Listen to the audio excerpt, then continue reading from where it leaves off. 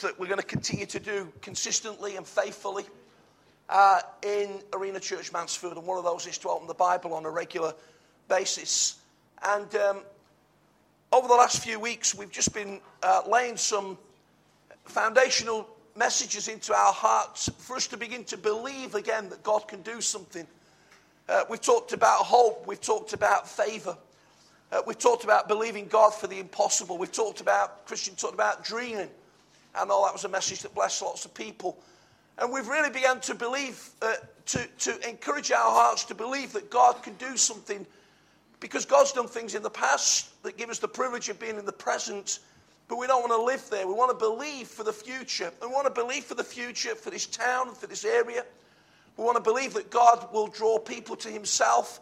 We want to believe that every person here will have a great journey of faith.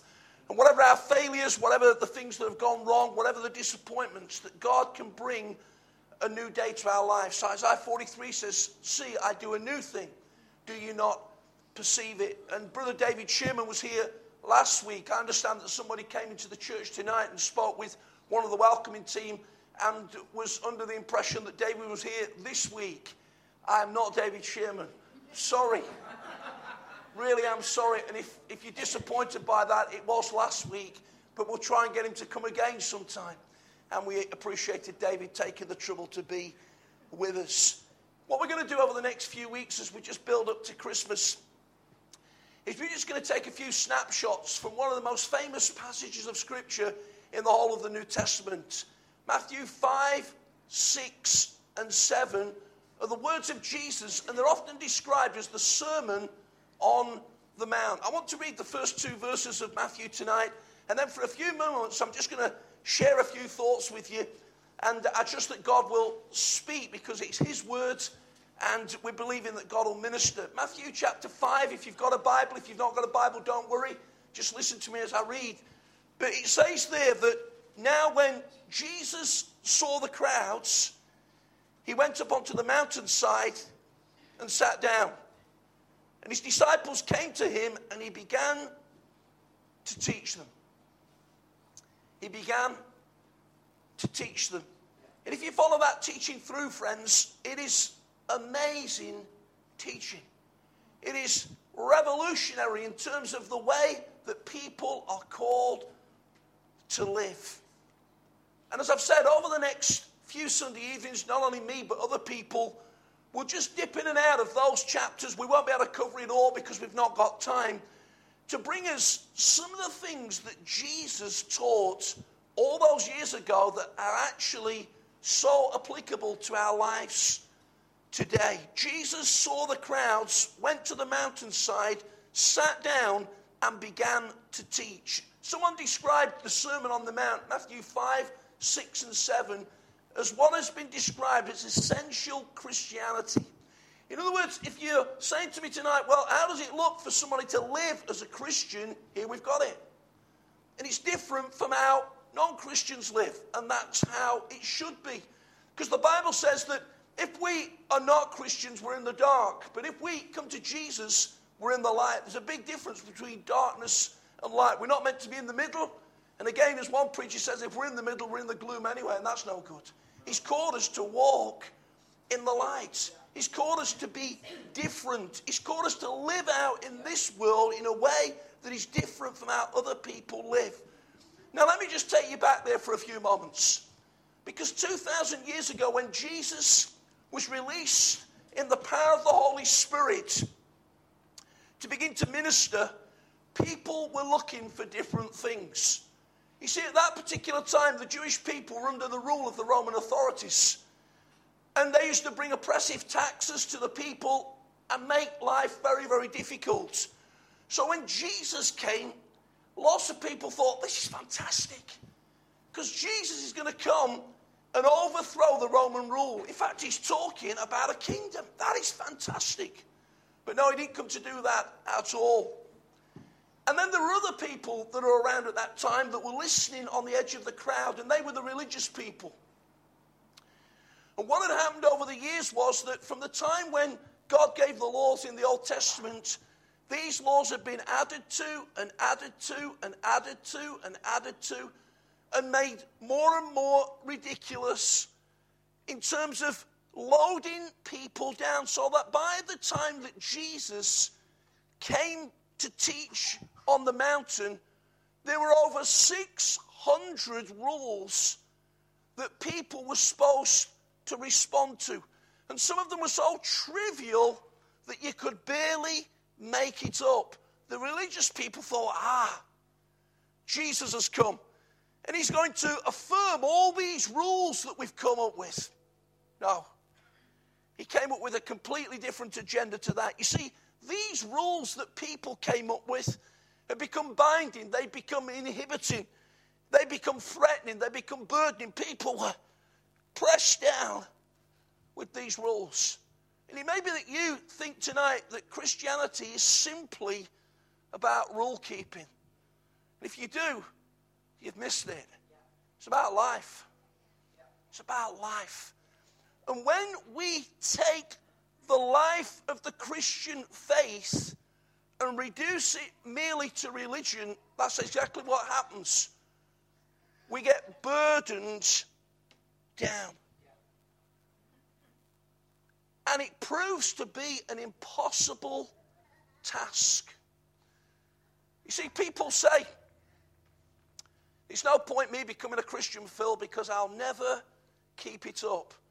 And the reality is that if you come to Jesus in your own efforts, trying to keep it up, you'll never keep it up.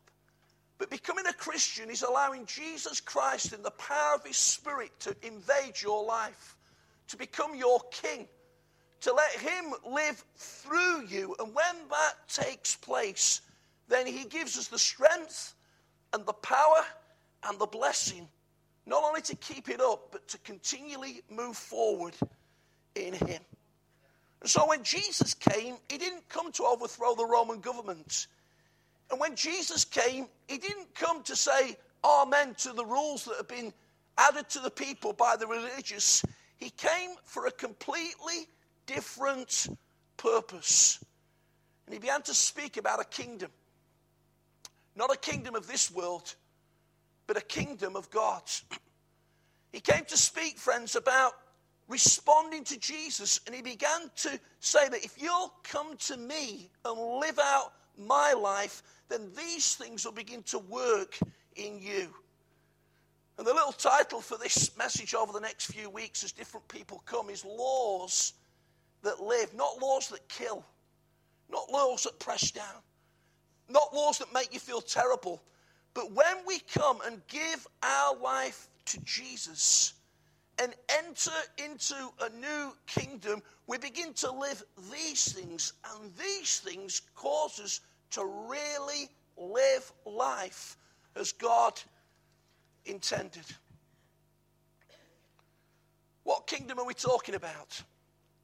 Well, of course, we live in the United Kingdom. It's defined by England, Scotland, Wales, not forgetting Northern Ireland. And if you are a citizen of the United Kingdom, you belong to it. Your passport defines you as a British citizen, someone that comes from the United Kingdom. If you're from France, you're defined by the boundaries of the nation of France. If you're from Germany, similarly, and so we could go on. We're not talking about territory here. We're not talking about a boundary that's defined by a border crossing. When we're speaking here about the kingdom, we're not speaking about realm or territory. We're speaking about rule. We're speaking about Jesus coming and being the king, the ruler over our lives. And in Matthew chapter 6, part of the prayer of the Sermon on the Mount, Jesus says that we ought to pray, let your kingdom come. That's a Christian. That's a Christian. A Christian is someone that recognizes that they've messed up in their own efforts. It's called sin. That they failed the standards of God by doing it themselves. That if they've tried to live by their own laws, it's actually pressed them down. So they invite King Jesus to come and reign in their lives and acknowledge his rule. Someone says to pray for the kingdom to come is to pray that we submit our entire will to him. And when the kingdom comes, friends, things begin to change in our lives. And the Sermon on the Mount reflects the changes that ought to take place. They won't all happen overnight, but they will reflect a journey of faith that God has put us on. And one of the repetitive phrases of the Sermon on the Mount is this, and it's found in verse 21 of chapter 5. You have heard that it was said to the people long ago, do not murder. But I tell you. In other words, this is what you've heard regarding the law, but this is what I'm speaking to you about when you let King Jesus rule and reign in your life. You see, the laws that live raise the bar of our lives to be what God's intended us to be. Let me illustrate that for a moment. I bought my tape measure. I think I'm going to need Dave Crabtree to help me because he's nice and tall. You're going to have to stand on a chair, Dave.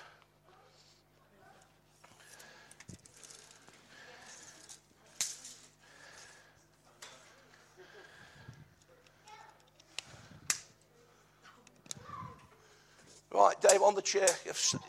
Bring it out to you. Right. Hope you get, mate. Right, nice and high. Okay. Oh, that's it. Okay. All right. Now then, you may not all be aware of this, but the high jump world record for men is 2 meters 45. And so you've learned something tonight. And in old money, feet and inches, some of you don't even know what feet and inches is. Rejoice, because it shows that you're really young. But feet and inches, that is 8 feet and half an inch. The world record holder for the high jump is a guy called Javier Sotomayor. He's Cuban. And the record was made in 1983. It's a sign that it's a good record because 18 years later, it's still not been broken. And actually tonight we can't even get the tape high enough because this roof is just less than 8 feet. So I've got Dave up there, but I want you to imagine for a moment that this guy from a run from probably where Christian is beyond there, you've seen him come on the diagonal run, they're all beam poles, the high jumpers, comes in from a run, throws himself over the top of that bar and cleans it. Amazing, isn't it? Absolutely amazing. It took hours of practice and coaching and training. But here's what happens. You see, that record, even though it stood for a long time, it's a great world record, a great athlete, Sotomayor was a great athlete, has continually been raised because in 1912, the actual record for the men's high jump world record was only 2 meters. So it was only, where are we? It was about there.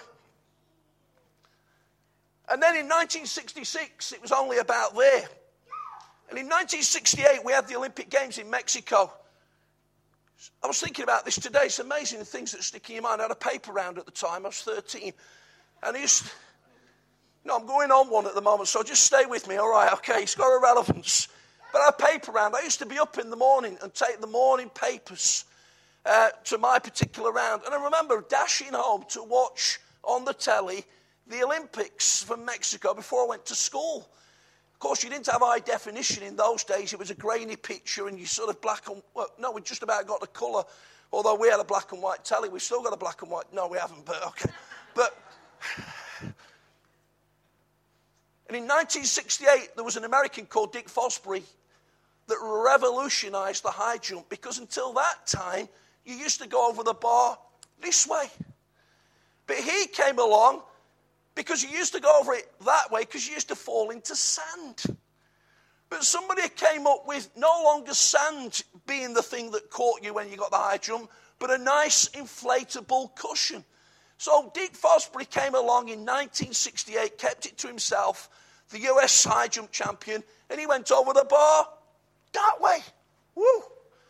And it was called the Fosbury Flop. It revolutionized the high jump because nobody goes over it that way now. They all go over it that way. But at that time, the high jump record was about 2:22. But people kept coming along and lifting the bar till the present record, 2:45, 8 feet and a quarter of an inch. Amazing. Why am I saying all that? Thanks, Dave. I'm not going to ask you to stay there any longer, okay? But why am I saying all that? Because that's exactly what Jesus did. That's exactly what Jesus did. You see, people tried to define Jesus. They tried to think he's going to be a political agitator that's going to overthrow the government. He's going to be someone that's going to agree with the religious people and just pile more rules on the people. He says, no. Not come for any of those reasons. I've come to bring a kingdom. I've come to bring a kingdom. I've come to bring something completely different. But if you think this something completely different that I've come in for is not going to be without a challenge, you're wrong. Because the repetitive phrase was, you've said this, but this is what I'm saying. And the challenge for us, friends, over the next few weeks in Sunday night church here in Mansfield is that God's going to continually speak to us about raising the bar in our lives. If you've never become a Christian, in a few moments when we close the service, there's going to be an opportunity for you to ask for prayer. And the reality is that we're going to encourage you to respond to God and say, God, I'm going to believe you. Not because you can do it, but because Christ in you becomes the hope of glory and things begin to change in your life. And for those of us that are believers, maybe for you the bar's been very low for a long time. Maybe for some reason you've not really progressed in your faith. Maybe you've got disappointed. Maybe you became a bit disillusioned because of an experience you went through. Maybe you're trying to find yourself back in church in a community of believers that you can belong to. Whatever it is. What God's saying to all of us, friends, is that he wants to continually raise the bar in all of our lives. So that in the darkness we'll shine as the light. When some people live like that, we'll live like this. When they respond like that, we'll respond like this. When they say that's the way to go, we'll go this way because we are following in the steps of the Lord. And in the closing moments of the message, friends, I want to remind us of 5 things that this will bring, and I'll just bullet point them. In terms of Jesus raising the bar in our lives, when we say, King Jesus, come and rule over me. Number 1, it will bring liberty.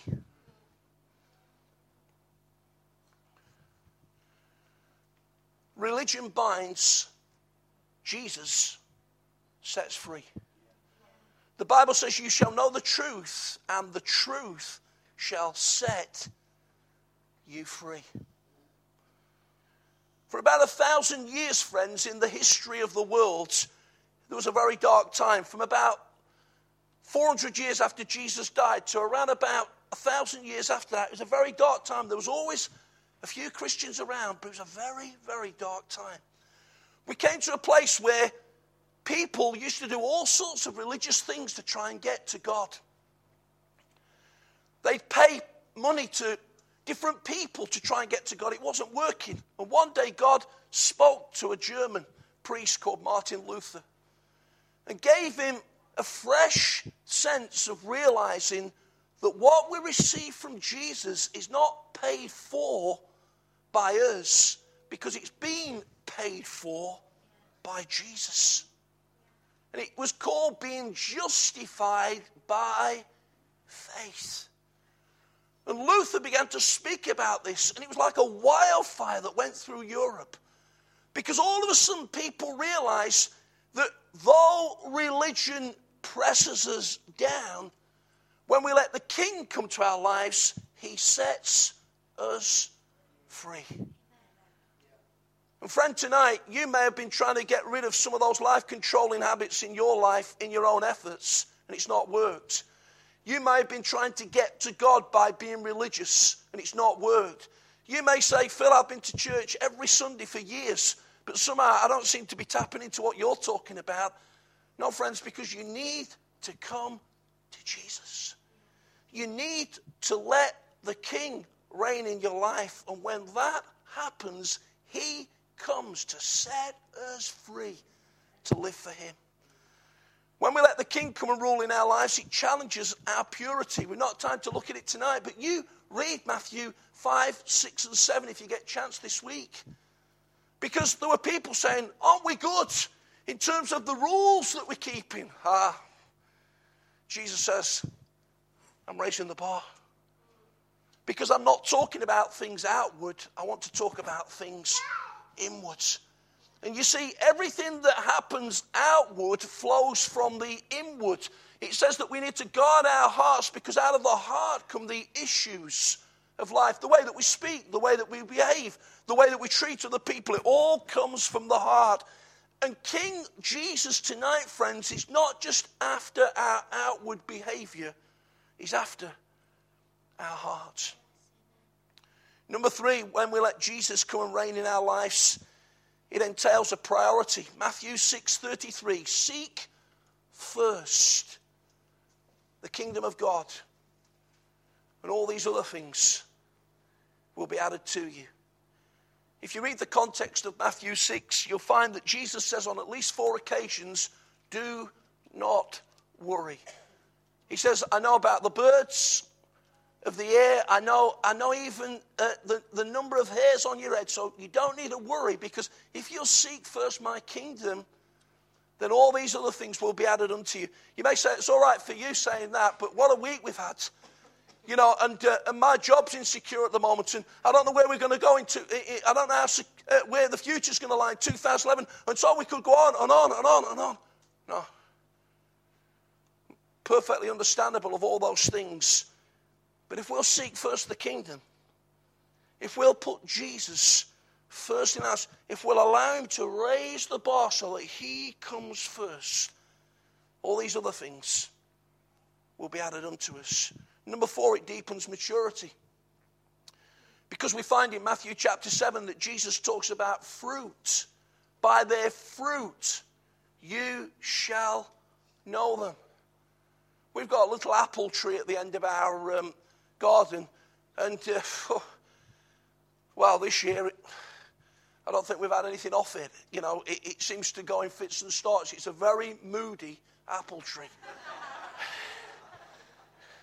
Last year we got a couple of boxes of apples. This year, nothing. And we've had somebody come and doctor it and seem to make it worse and charge me £60 for the privilege, you know. And I won't mention his name, but he's not here tonight, you know. But Sharon knows who it is, you know. And but the reality is, despite the moodiness of this apple tree, it's always an apple tree. There's never been any expectation of me going down the garden thinking, you know what, there's going to be some pears on that tree. There's going to be some pears. And I've just been away, as you know, and they've got because of the climate, you know, growing bananas. Incredible. You know, and you see the guys pushing the bananas up on the bikes. But the reality is that the particular fruit of the tree won't change. By its fruit you shall know it. It's exactly the same in the spiritual. You see, there are many people that talk about being a Christian. But Jesus says, when you let the King come into your life and raise the bar, it's not a case of just talking about it. You will be one.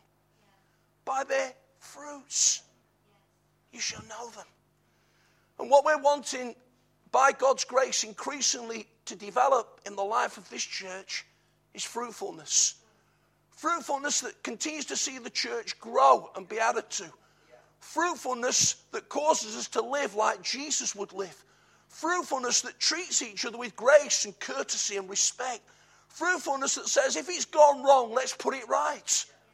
Fruitfulness. By their fruits you shall know them. And finally, friends, when we let the King come and rule in our lives and raise the bar, it ensures stability because, and Christian will talk to this in a few weeks' time. But right at the end of Matthew 7, Jesus tells a story, and some of you know it well. 2 men, one built a house on rock, one built a house on sand.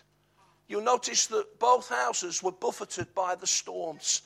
I wish I could give you a gospel message, a good news message tonight that says, here's what happens And some people, this is what they preach. If you'll become a Christian tonight, all your financial worries will be dealt with by tomorrow morning, and you'll never have a problem again, and you'll be able to walk into the misty atmosphere, happy ever after. I'm not going to do it, friends, because it's not the Bible. The Bible says that sometimes he not only takes us out of the storm, sometimes he takes us through them, out the other side, giving praise to God. And we could go around the room tonight from my left to my right and say, can we share some stories about storms? You'd be amazed. In this congregation tonight, we'd be here till 9, 10, 11 tonight, because all over the room there are people that have had to navigate storms. Sometimes ill health, poof, right out the blue. Bereavement, poof. Went to work Monday, by Tuesday, no job. Storm. Kids that seemed to go haywire, all of a sudden, they were beautiful kids, and then poof. And so we could go on and on and on. Jesus says, if you make me the king, even when the storms blow, we don't go looking for storms. I don't know about you, but I never go up in the morning and say, I tell you what, God, love a Force 9 just to come right now. And just really just sort of, you know. But they come.